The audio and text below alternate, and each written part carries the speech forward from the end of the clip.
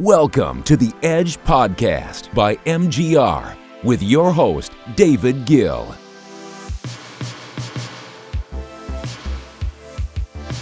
Hey guys, David Gill here bringing you the Edge Podcast, and today we're talking about content marketing. I'm going to do my best to put an end to all of the debate that goes with content marketing. First of all, the main question is that people ask is it effective? Or are other more hard sales methods better? People want to know, does content marketing really work? Does it work for everyone? And also I want to talk about how much content is too much and how much is too little, because no one can seem to agree, and it's kind of frustrating for me personally when I see people arguing about this. And then, I'm going to talk about a few other things, like how to actually turn an audience into real conversions once you have them. So anyways, that's the quick preface. Let's get into it. You ain't got no money, I ain't got no time. All these faces looking funny when I'm driving by. Alright, so right off the bat, first up, let's talk about how effective content marketing is. Is it worth it to become a mini media company?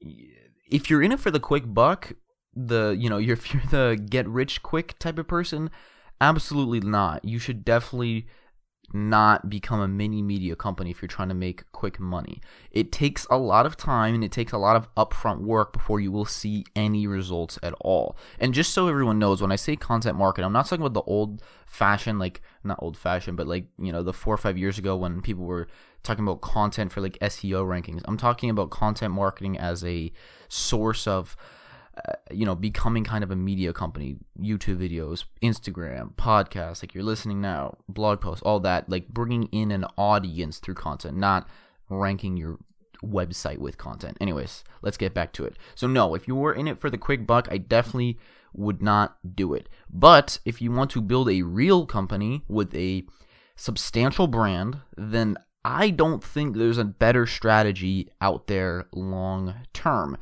Content marketing really is it's a brand building machine, and in the long term there is just no better sales tactic than having a great brand. And I'd like to find any successful founder, CEO, CMO, or whoever that would like to refute that a brand is better than any type of sales tactic. If you want a whole thorough explanation of that, by the way, check out an episode we did titled Why Every Company Should Become a Media Company. I'll put a link to it in the show notes. But talked all about why that is. But anyways, let's answer the question. I think most people do agree that it works, but then people don't know exactly how to go about it.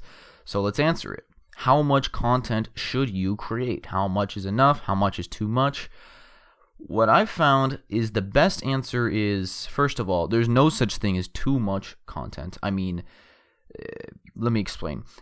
I think my answer is always as much content as you or your team can put out consistently while still holding a threshold of quality.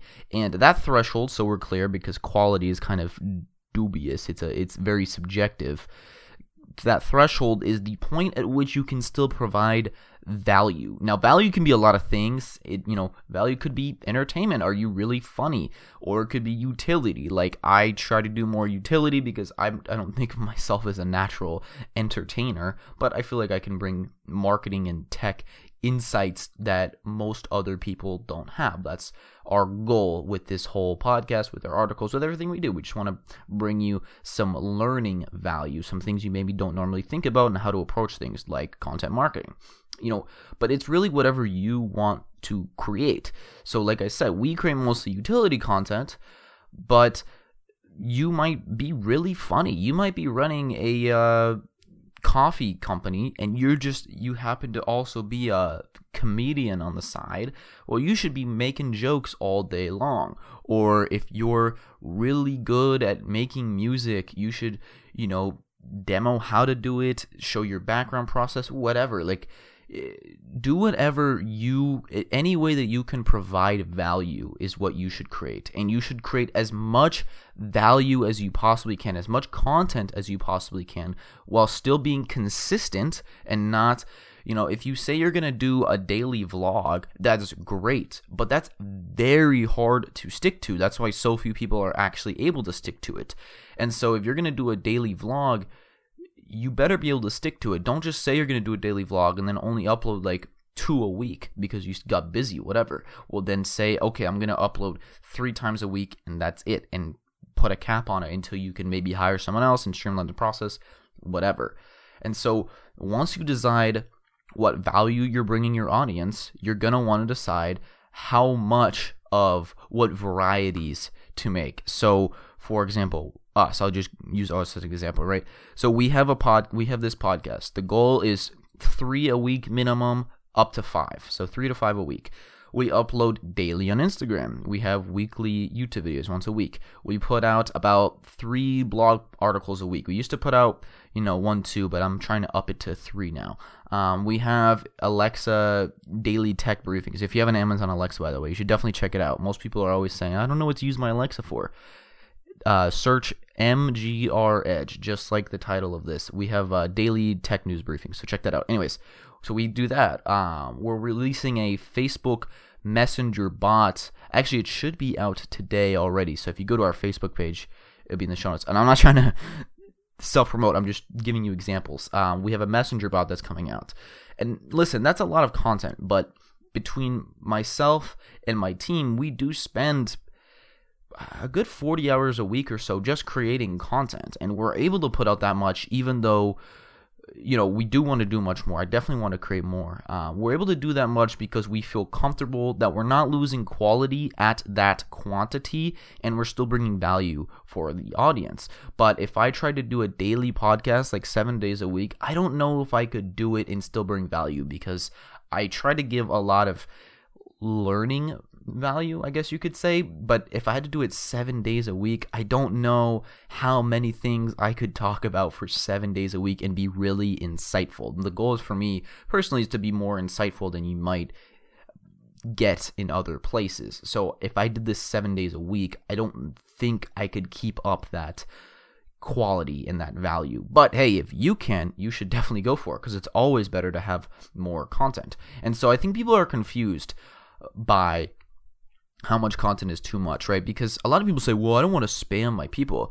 Well, clearly, if you're spamming them, then you've lost quality. You've gone below the threshold of value. So that's why I say as much as you can within a threshold of value. So if you're a movie director, that's one project every 2 or 3 years, right? Those are major works, but that's what they want to do.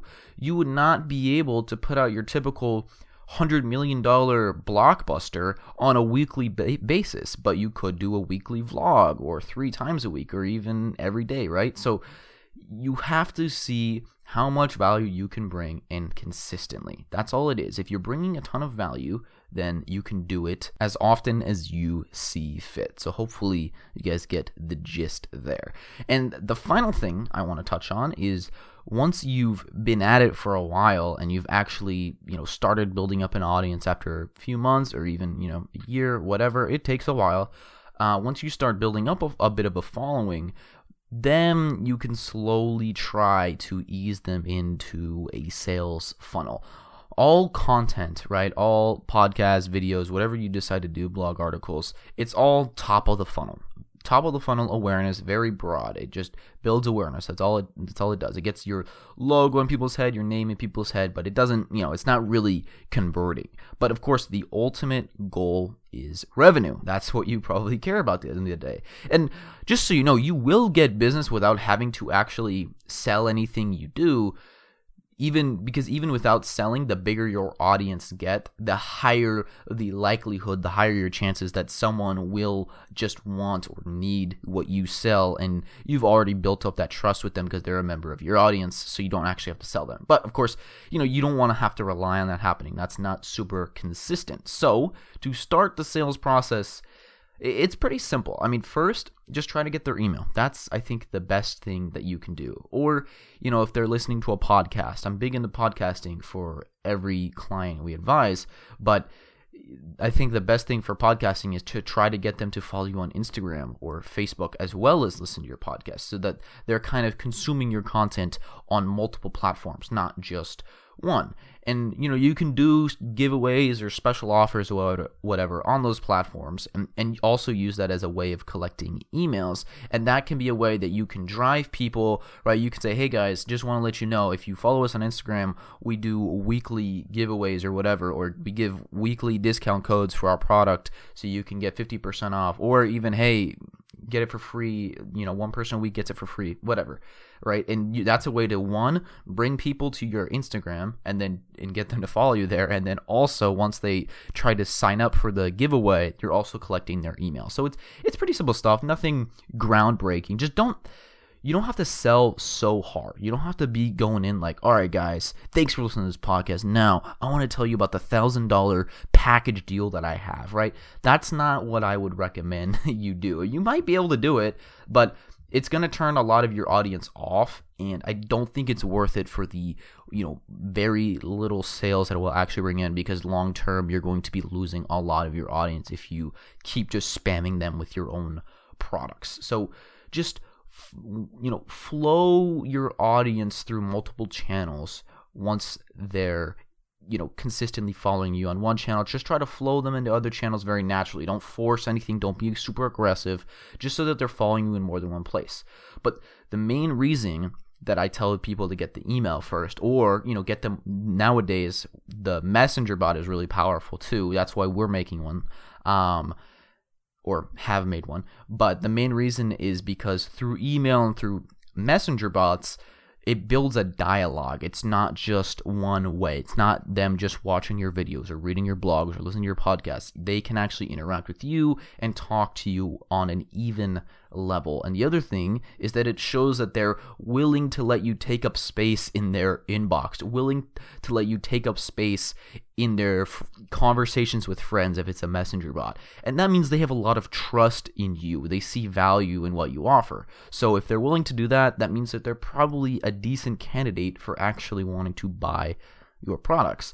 Then, like I said, once you send them more value, once they subscribe to your email list, your first few emails should all be still like, hey, here's a quick tip, or hey, did you know about this, whatever. Free promotions. Again, once you do all of that and you've built up this relationship, then you can finally go in for what everyone loves to do, the hard sell. But when you do it, just be clear and concise. Don't BS, don't beat around the bush. They know who you are and what you do already if they're on your email list and they've been listening to your stuff. So just pop the question. It's as simple as that. Are you ready to give us money? Obviously, ask it in a way that, highlights what you sell, not so aggressive and one-sided, but that's basically it. Like, hey, you know what we do, you know what we sell, do you want to buy it? That's it. It's pretty simple, but you have to build up the trust first. And this is not an instant thing. Depending on the business, depending on the product, the service, this process could take a week, very unlikely, could take 2 years. But I'd say the average selling process, once they've begun listening to your stuff, consuming your content, and then they subscribe to your email and follow you on Instagram or Facebook, whatever, then over about a month period, then they really get to know you, then you can make the pitch. So I'd say the normal sales process, again, very much depends on the business. If you're Boeing and you're selling a 747, ClickFunnels is not going to work for you. A nice little landing page is not going to work for you. You're going to need to build up relationships over years. But if you're selling a water bottle, it's like, okay, you don't need as big of a relationship with your customer. They know what you sell. It's basically, hey, do you want to buy it? I'm going to give this analogy because I think everyone's familiar with it. It's like taking a girl on a date.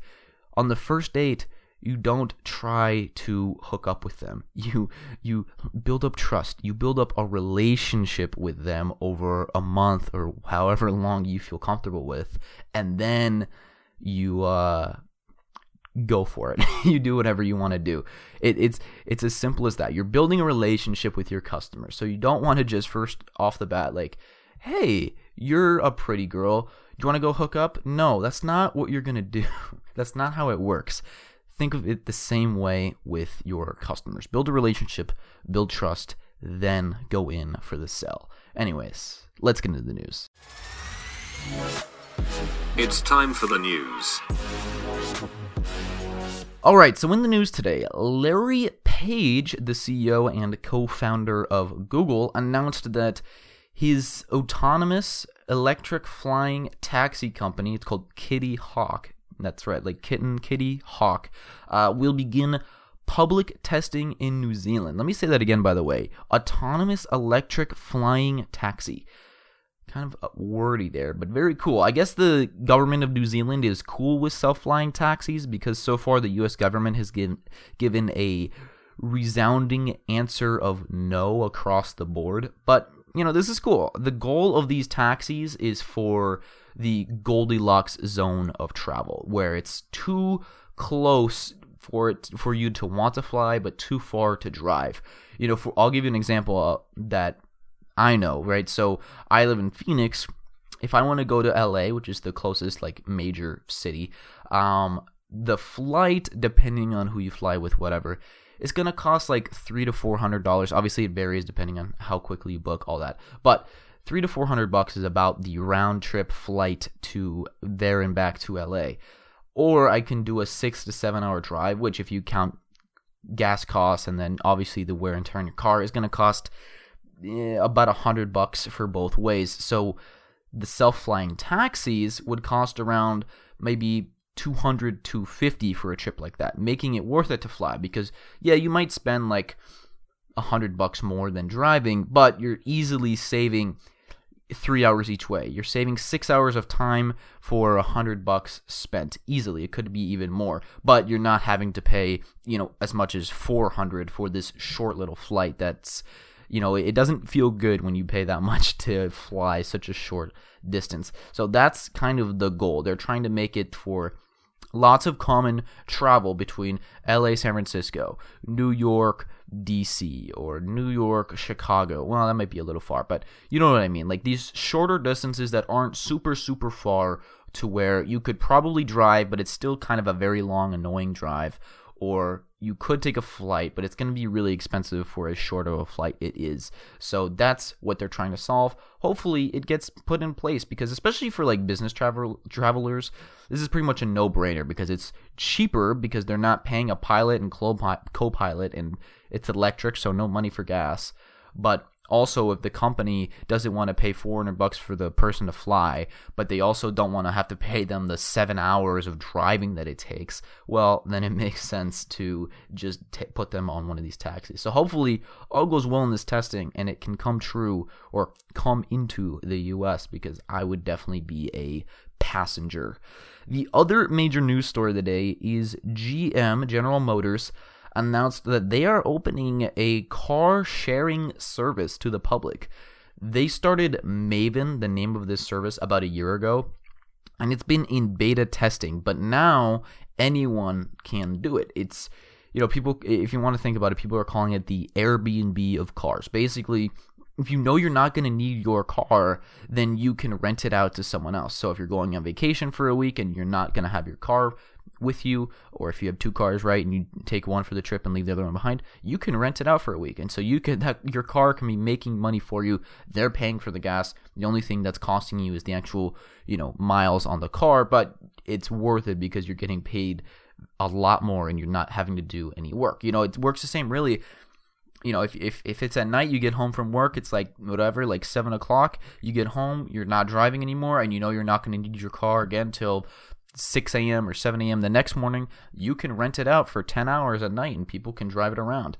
Now, obviously, there's some trust issues here. I'm sure not everyone's going to be willing to just give their car away for free, but people said the same thing about Airbnb. Who would want to live with a stranger or let a stranger stay in their house? I think I have a hunch that because it's basically free money, people are going to want to do it in the end. But the main thing that I want to say is that this is very smart by GM. GM is trying to position themselves for a world where fewer and fewer people buy cars because it just makes more financial sense to use Uber or a service like Maven. Now, we're not quite to the point where Uber is cheaper than actually buying a car, but it's getting very close. Now, it saves a lot of time. It's just that it does cost more than owning a regular car by about, I believe it's 30-40% more. But with the advent of self-driving cars and services like Maven, there is a very high likelihood that it will become cheaper to not own a car in the future. And I'm talking within maybe 5 years, it could be cheaper. And this is a rare case of a large, older corporation, 100-year-old corporation, actively trying to put themselves out of business before someone else does.